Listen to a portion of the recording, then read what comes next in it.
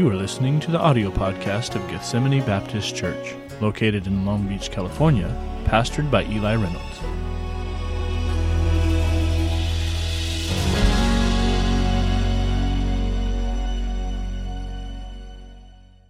What a joy. This is such an amazing church in the middle of Long Beach. This is such a neat place to come to and to know the heritage of this church. And it's a joy just to see that row of pastors that have the men of God that have been in this church over the last decades. What a blessing. Thank you for being here on a Sunday morning. You are where you're supposed to be. We're here worshiping the Lord Jesus Christ. What a thrill. Well, I have my wife with me. Sweetheart, why don't you just at least stand up or wave or something. Let people know that's where she's at right there. She does not like to be in the spotlight. But the Lord has given us 4 wonderful children. We went to China in 2003. It was kind of like this. I was working at that time for Mrs. Reynolds' dad. And I had told him I'd be there for a year. And then it turned into 3 years. And, you know, these things about, I'm going to go to China and serve God, it sounds kind of like, me? This guy's going to make it? No, I had the suspicion I'd never actually make it. So you kind of keep it quiet. You don't want to, in case it just, you know yourself. What's the chances that you'll ever end up overseas actually making it over there? And so at one point I finally went to my boss. I said, Pastor, I think the Lord's ready for us to go. And so we decided I was going to finish that school year and then go. And so we just got married and a couple months before that. And then we found out my wife was pregnant. And so I'll tell you, the truth was I was a little bit nervous. I was afraid people would think about me. If I went to a brand new country, I didn't know anybody, didn't speak the language, it would just be irresponsible to take a pregnant wife there. Amen? I had a suspicion. though, that once we had that baby, I could not take the baby to China on day 2 of the baby's life. And then, with grandma and grandpa and grandma and grandpa, it's going to be hard to then pull the baby away. And then probably baby number 2 is, and I realized I could see it where eventually God directs me another direction, and never actually make it. But I couldn't. I didn't want to look like a terrible husband and a horrible father. So I said, we're going to put everything on hold. We're going to have the baby here in America. And so we got ready to do those plans. And then my wife miscarried. She lost the baby. And that's something I'd seen happen in a church many times. Growing up, we were in a big, vibrant church, and there's a lot of young couples, and there was always some other a bunch of mothers on the list, and then you'd hear pray for so and so, their family, that they lost their baby, and I always thought to myself as a young man, that of course is not a good thing, but it's not like they never knew the child, and it's not good, but it was like always kind of comforting them. It was like, okay, yeah, I'll pray for him. But when it actually happened to me, I realized that really hurt a lot more than I was expecting it would. But it was interesting that the moment I got that news, I kind of knew that the Lord was saying, son, I want you to go. There's always going to be a reason not to go. There will never not be a good reason not to go. And so I told my wife, I said, if before we get to China, you get pregnant again, we're going to have the baby in China. My logic was they've had more babies than any other place. They know how to do this. And so we did exactly that. So when we got to China, we arrived in Beijing. My wife was 6 months pregnant. And so our son was born in Beijing. And so he's not American. That's why he's still over there. No, I'm just kidding. He's American. And so we had 3 girls after that, all in China, 2 in Beijing, 2 in the next city where we started a church in Chengdu. And so the Lord, we came back for our first actual furlough. We'd never had one, and came back in 2019 in September. We had to be out for exactly 185 days. The main reason we're coming back were some tax purposes. The Chinese had changed their tax code somewhat. And so for those who had not been out of China, foreigners, there was going to be some new rules. So we needed to be out for exactly 6 months. So we had our tickets for 185 days later, and that put us right into the middle of March 2020. And so that meant those tickets were canceled. And so that 15 days just to flatten the curve, remember that? Just stretched out forever and ever. And eventually our visas expired. So I continued to pastor the church over the internet because they were locked down too, right? And so we did that for a couple of years, waiting to get back in. And at one point, I actually had a visa myself. They wouldn't give them to my wife or children, but they gave one to me because I owned a business over there. And so I actually had to go back. And then I had gotten COVID a few weeks before that. I was better, testing negative. But then when I went to go the day before, I have to take one more special test. It's from one special lab, and they had to draw blood and stuff. And somehow I failed that. And so they wouldn't give me the green light to go into China. So I had one more chance before that special visa. That was a 30-day visa that left on it. And then I did it 2 weeks later, tried again, right before the visa expired, and I failed again. I don't know why.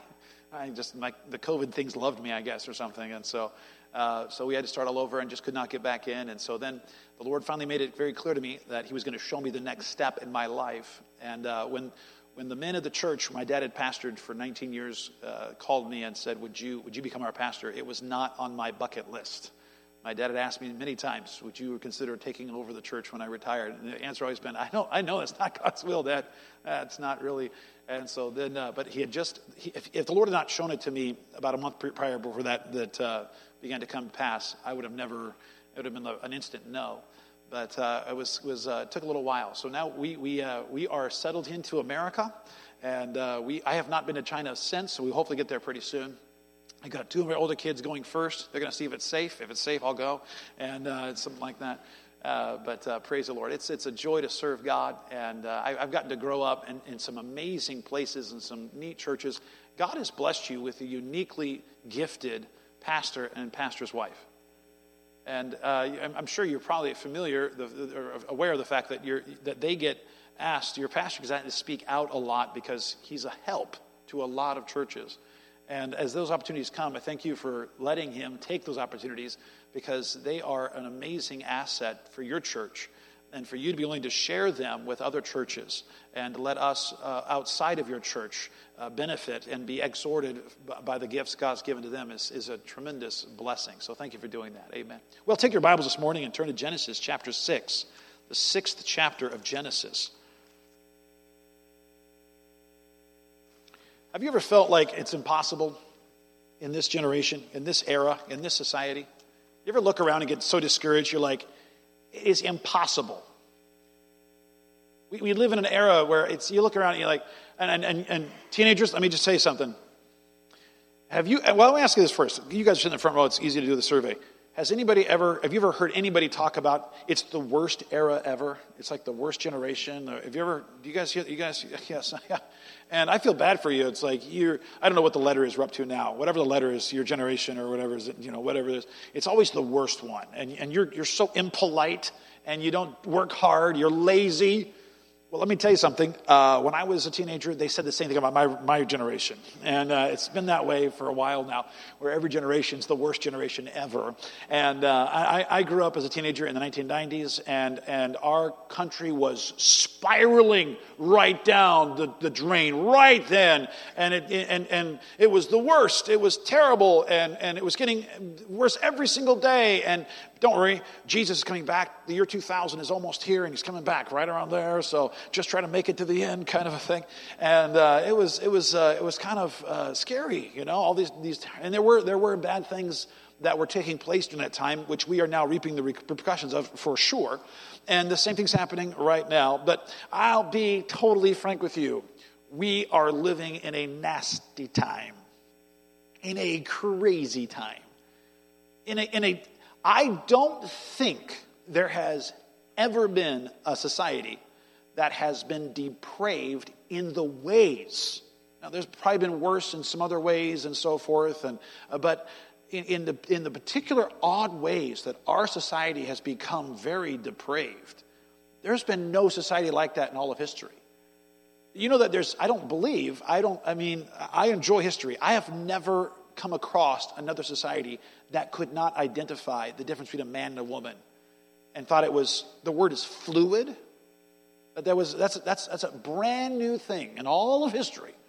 Brand new. And it's our society that came up with it and that pushes it as a religion. Now, you will be persecuted, honestly, if you do not adhere to it. And if you don't agree with it, keep it quiet. And it's kind of like we're growing up in just with the violence and the out of control crime and the hopelessness and the different drug epidemics that are just taken over.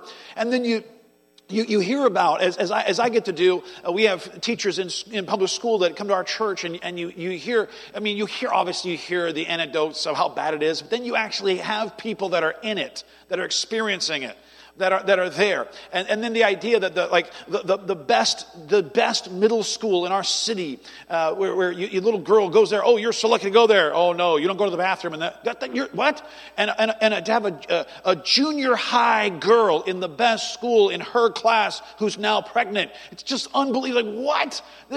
We are in insanity mode. And the answer then comes back as it's not possible. You can't make it. We live in a crazy world. I don't know how you are, but I'll be honest. I worry about my kids going to the Christian school. You know what I mean? I worry about the youth group. How are the influences there, and what's going on there? And as a dad, as a pastor, it can almost get to the place where you throw up your hands and say,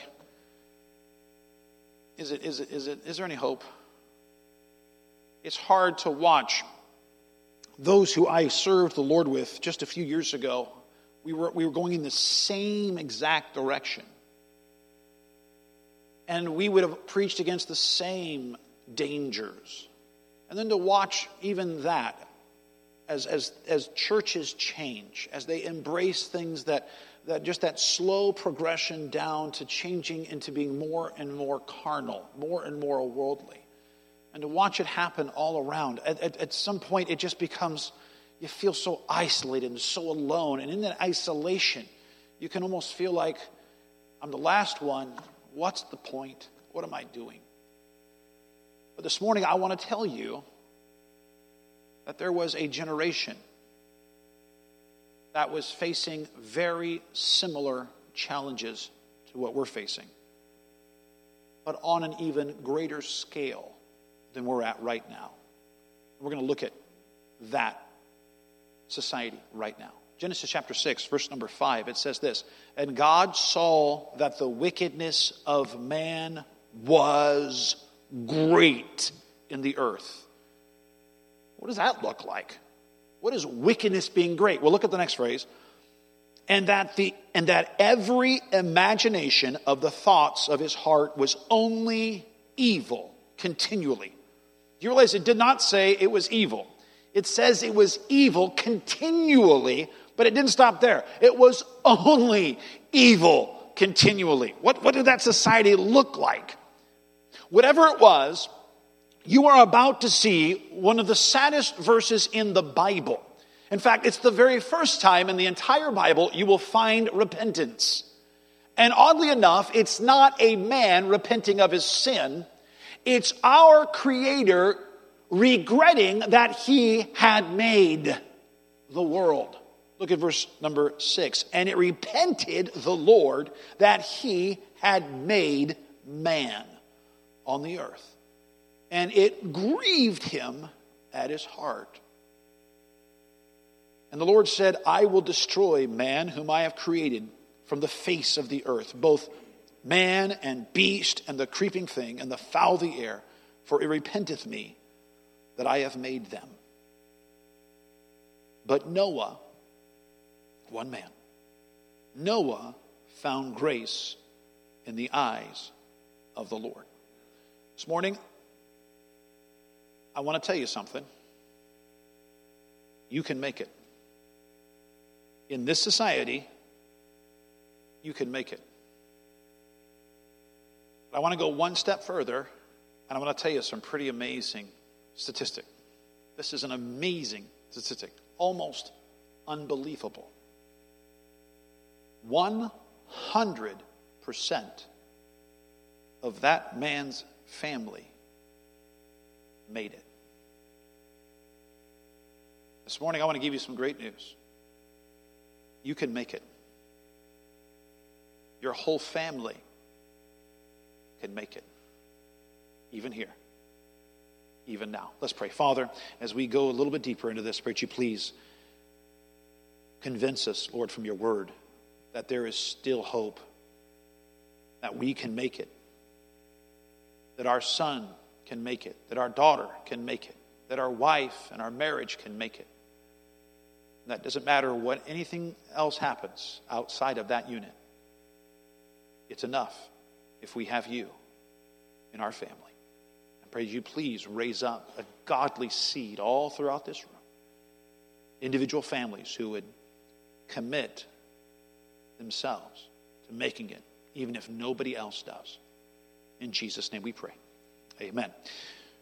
This is a wicked, wicked society. I want you to just go down a little bit. When he goes to, just skip down, verse 11, it says, the earth was also was corrupt before God. Now, let me define this a little bit. The Bible is going to define it in the next phrase. It says that the earth was filled with violence. Filled with it. Now, this is one way in which I can tell you, by God's grace, our society, no matter how violent it has become, and it has become ever more violent, but we have not reached this level yet. Now, it does bother me that we, in our society, even if we're not actually taking oftentimes real people and dismembering them, we do that on screens in our home and call it entertainment. We will kill hundreds and thousands of people in front of our very eyes, and we will call that fun. And now we have technology where we can have a controller. And when I was a little kid, I remember the Atari system. Now I wasn't rich enough to have Atari when it first came out. I got Atari when it was already kind of oldish. And so I got the games cheap, you know what I mean? But back in the day, it was a little dot that was killing another dot. And then that dot became this pixelated little man shooting little pixelated balls and blowing up pixelated creatures. And then it slowly advanced to eventually, I remember as a teenager, there was a great, amazing game. It was a first-person shooter. And you were a captive in this German prison camp. And you had this gun that was out there. And it was so advanced, in my memory at least. It was amazing. And don't ever go back and look at screenshots of old games. You'll be really discouraged to see how bad the graphics were back then. But at that time, we knew that those weird gray dots were the German Shepherd. We understood that somehow. And now you can't tell it because, but back then, I remember as a teenager, that the cool feeling that gun pointing out, it was no longer me controlling another guy on the screen. It became a first-person shooter. And don't worry, I was killing Nazi guards. It's okay. And I went through, and the guy, you could see this red stuff. I knew there was blood. I would explain it to you now. You wouldn't be able to tell, but this is, but don't worry, the body after about 10 seconds just faded away. And you just kept going and shooting more people and German Shepherds. But I remember one time my sister, she said, "Can I play?" And something bothered me about my sister just shooting people. And these guys like, no, you're a girl. And then something in my head said, "Is it okay for you?" And I thought it was. So I kept going, since then, it blows my mind how good it's gotten. You know, also blows my mind? It doesn't bother us. We are training ourselves to shoot ever more realistic other people, including civilians. Oops. And eventually you have games coming out where you on purpose are shooting people that don't deserve to die. And then you have actual violence on our streets, which I don't have to tell you living in this area too much about. We're living in a violent era. But in Noah's day, the earth was filled with violence. As someone who believes his Bible, it bothers me how often I'll hear someone talk about how cruel the God I love is to have killed the entire population in a great worldwide flood. Let me tell you that if you had been living in that day, you would have seen that as his mercy because of how terrible the society had degenerated into. And there was one man. You say, well, maybe there's some other good ones. Well, I'll give you a little clue here. The Bible tells us that this man Noah was a preacher of righteousness. He was out preaching, building this big boat. You know the boat. We'll get there in a second. Do you know how many people got on that boat? Just Noah and his family. Do you know what that means? Now realize that when I raise my kids, my oldest is now 20 years old, and we're coming to that end where we have our influence in his life is already starting to diminish, in the sense that before I chose everything for him, and now he has more and more and more independence. And so you get about 2 decades at most. That's about what you get. Do you realize that this whole episode is going to go on for about 120 years while he's building this massive, massive boat? And do you realize that in that entire time, he never had one other family join him in his ministry of building the ark? Now let me say, you are very blessed to have a place that has a youth group. A lot of kids are going to house churches right now in China where there's no other teenagers. We know it right now. My wife just showed me a picture this morning of the church we started, and then they had a service yesterday, and there's a picture, and look down, and there's a couple, but they don't have what you got. They definitely have a youth pastor dedicated just to that one thing. Boy, you're so lucky. Let me tell you something. Could you make it without a youth group? It sure helps having a youth group, doesn't it? Could you make it? Let me tell you something. Noah made it. And when he got on the ark, somebody else came with him. Look at me at verse number 9. These are the generations of Noah. Noah was a just man and perfect in his generations, and Noah walked with God, and Noah begat 3 sons, Shem, Ham, and Japheth. This morning, as I'm talking to this crowd right now, every single one of us, all of us, come from those 3 boys right there. Not one of us came from a different lineage. We're all here brothers in that sense. Amen. We all had the same great-great-great-grandfather named Noah. And we all came from those 3 boys, Ham, Shem, and Japheth. And here we are. You know why there's nobody else? Because nobody else got on the ark. Nobody else did. Just his family. So here was the situation. They were living in a depraved society. Absolutely depraved. And then God has now said, I am going to destroy this planet. I'm going to destroy it. He goes and says this to Noah. He says in verse number 13, the end of all flesh is come before me, for the earth is filled with violence through them, and behold, I will destroy them with the earth. Make thee an ark of gopher wood. Rooms shalt thou make in the ark, and pitch it within and without with pitch. And this is the fashion which thou shalt make of it. The length of the ark shall be 300 cubits, and the breadth of it 50 cubits, and the height of it 30 cubits. And a window shalt thou make in the ark, and a cubit shalt thou finish it above. And the door of the ark shalt thou set in the side thereof, with lower and second and third story shalt thou make it. And behold, I, even I, do bring a flood of waters upon the earth to destroy all flesh, wherein is the breath of life from under heaven, and everything that is in the earth shall die. This curse was coming. Let me see. It was too late. There was nothing they could do to stop the judgment that was descending. But they could prepare themselves to avoid that judgment. Now, you and I are living in a society that is headed for judgment. Let me encourage you right now that if you're not prepared for that judgment, you're going to go through it, and it is not going to be pleasant on any level.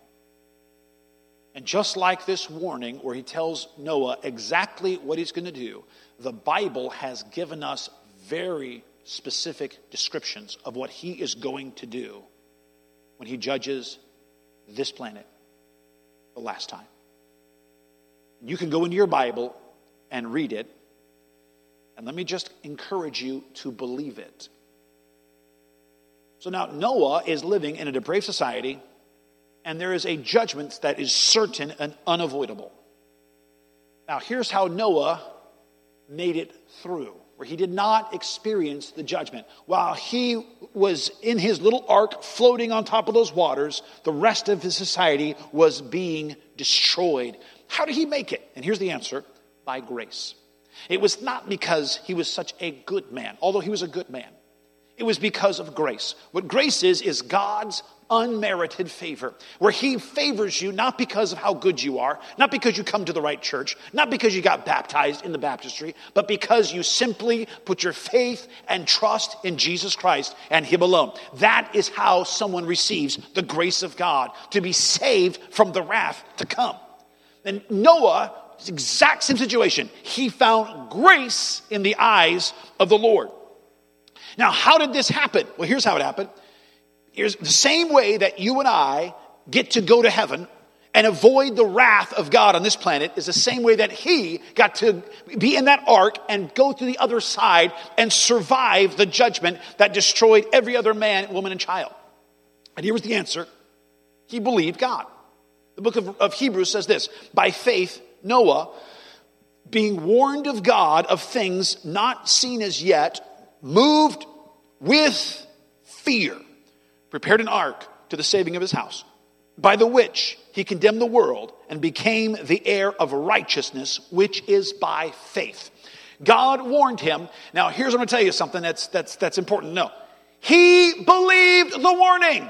That's the most important thing he did his whole life. He believed God's warning. He believed it. Do you realize that as he began to warn other people, no other family believed it? His neighbor didn't believe it. His brother-in-law didn't believe it. His cousins didn't believe it. His aunt didn't believe it. His best friend in high school didn't believe it. His coworkers back in the job didn't believe it. But he warned them and he warned them and they didn't believe it. The only thing that changed for this man was that he believed the warning that God gave him and moved with fear. This morning, let me encourage you. Believe it. There is a God. He is righteous. You and I are sinners. And we will pay in judgment eternally in hell for our sin, unless we receive our Savior, Jesus Christ. That's the first thing he did right. Let me tell you the second thing he did right. Do you realize that he changed his whole lifestyle? His whole life's mission changes. His lifestyle changes and his mission changes. Not just for Noah, but for Ham, Shem, and Japheth. His boys. How did it change? Could you imagine what that must have been like? They have the family meeting. They gather around. He's like, all right, kids. Things are going to change around here now. I'm going to be starting a new project in the backyard. Buying a few acres. And we're going to be buying a lot of wood. I'm going to need your help. What are we doing? We're going to build a boat. Here? Yeah. There's no water. I know. But we're going to build.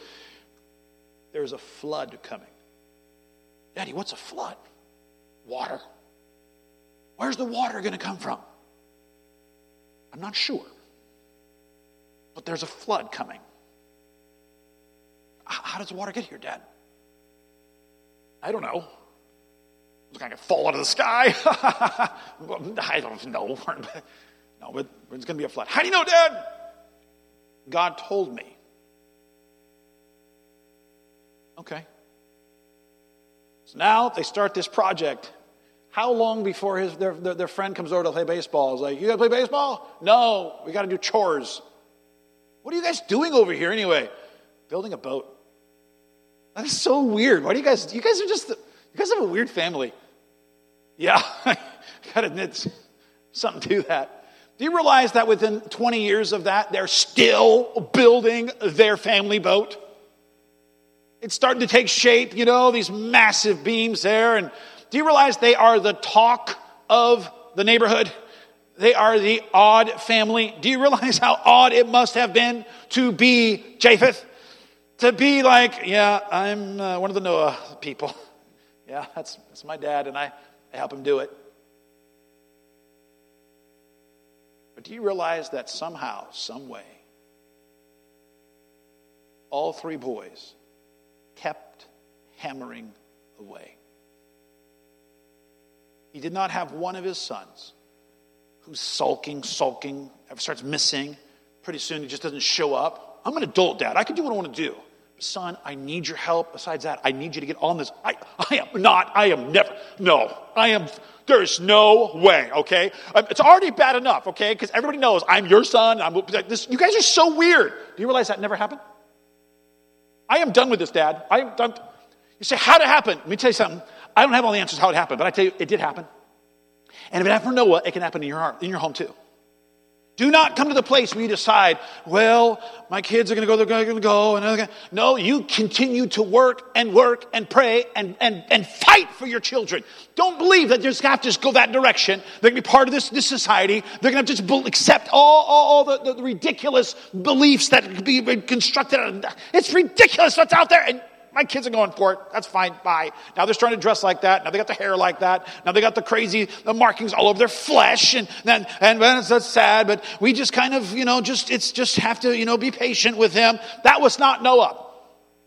Somehow he made it. And you can too.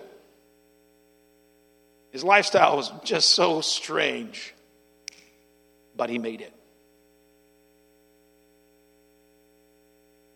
I don't know how he did not let his kids get sucked into the vortex. Because I think about it and I say, preacher, he didn't have Gethsemane Baptist Church. He didn't have the youth group. He didn't have a Christian school. All the other families around them were all participating in this. But they made it. Now, in the book of 1 Peter, it says this. 2 Peter, it says this. That God spared not the old world, but saved Noah, the eighth person, a preacher of righteousness, bringing the flood upon the world of the ungodly. That's an amazing little clue right there. He was a preacher of righteousness. Now, let me explain to you. The only thing that's harder than living differently from everybody else and doing things different than everybody else, that when they're like, so are you going to be part of the Little League team? No, we go to church on Wednesday nights. Instead, it's, no, we go to church on Wednesday nights. Why do you guys do that? Because we're Christians. That's weird. I don't care. That's who we are. We're peculiar. It's okay. Why do you guys dress like that? Because we love Jesus. I think it's weird. I don't care. It's who we are. Why don't you want to go with us? I don't do that. Why? Because I love Jesus. It's really fun. I don't care. You're weird. So what? I don't do that. It's one step further, though, to become a preacher of righteousness. To begin to warn the world of the wrath to come. And let me say that those boys had to watch their dad as he stood up on the street corner telling people, "It's coming! There's a judgment coming!" What are you talking about, Noah? There's coming a flood! I mean, like, water's going to kill you guys! Get on my boat! What water? I don't know yet, but it's coming. You know who's watching that whole thing? Ham. It's my dad. Japheth. Here he goes again. For all you sons and daughters, let me just advise you. Don't be ashamed if your mom and dad stand up for righteousness. Stand up there. Don't look down at your shoes. Support that. I got to wear this tie, so I'm going to make it as loose as I possibly can. They make me wear a tie. They make me wear these pants that are like for old men. I'm going to put them down as far as I can. Try at least, just try to do I look cool yet? Afraid I'm uncool. Instead, how about this? Embrace it. Yep, I look sharp. I dress up. I'm not part of the dress down crowd. I dress up. That's who we are. And you know what? I love Jesus. And he's right. You ought to repent. And you ought to get on our boat.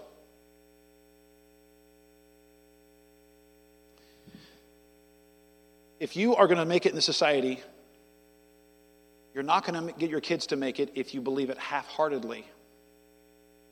The only way you're going to make it is if you become someone who stands up and actually embraces the truth.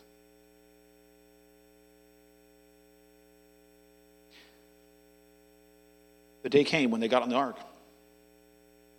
This really crazy thing happened. All these animals began just flowing through the town, down the street, into Noah's backyard, and onto this huge boat that has been there for 120 years. It's famous around here. We've been watching it for this whole time. It's so weird. They keep working on it, though. It's their thing. And all of a sudden, these animals like, whoa, that's weird. Why are you putting them on there? What are you going to do? You starting a zoo? You guys are so weird. You guys are so weird. Then that day came when Noah that last time says, get on with me, please. Get on yourself, Noah. Have a good time. You close the... Okay. No. Isolated, are you? Okay. Good neighbors there. Do you realize that it all changed in a second once those first drops began to fall from the sky and began to fall harder and harder and harder? Do you realize that for all those decades, they were the oddballs? Instantly, they became the only place of refuge, and yet it was already too late. If you will embrace righteousness in an unrighteous world, if you will stand up for God amongst ungodliness, you will go through a small span of time. When it's all said and done, it's very short, in which you are strange to everybody out there.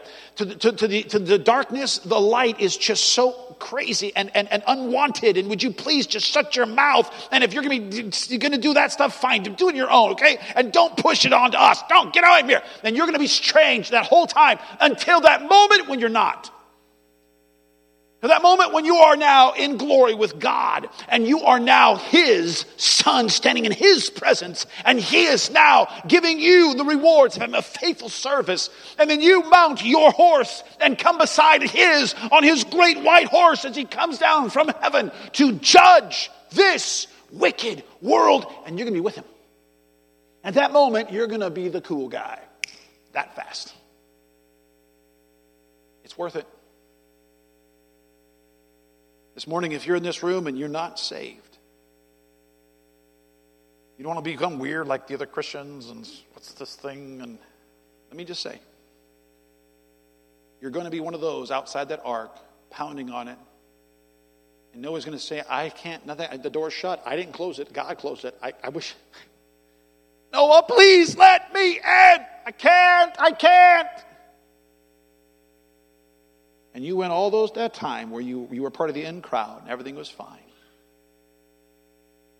Now you can't get on the boat.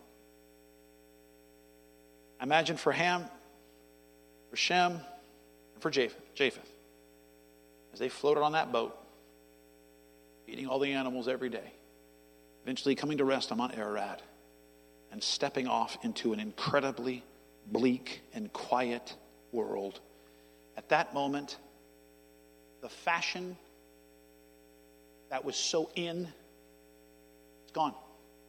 The band that everybody wanted to go to and see the concerts, nothing. Everything that mattered before that flood no longer matters one iota. And let me say, they did not look at their dad like, why'd you make us build this thing? It made perfect sense. This morning, you might be in here and say, Pastor, why do we have to do this? And why do we have to go to this thing? And why are our church like this weird? Why are we like... You'll understand someday. It'll make perfect sense. Someday, it'll make sense. Right now, you live in a strange world, in an ungodly world. Your family can make it. You can make it. Do not buy into the lie that you have to go along with it, even if in the end, Noah's church did not make it. His boys' youth group did not make it. The ladies' Bible study did not make it. It was just Noah and his family. And you would think, well, I guess they have no hope. They didn't have a church. They didn't have a ladies' Bible study. They didn't have a youth group. They didn't have all these activities. They didn't have anything. I guess we just surrender to it. No. And if the day comes when it's just you and yours, do not, even at that moment, surrender. You will stand before your Savior one day, and he will say, well done, my good and faithful servant.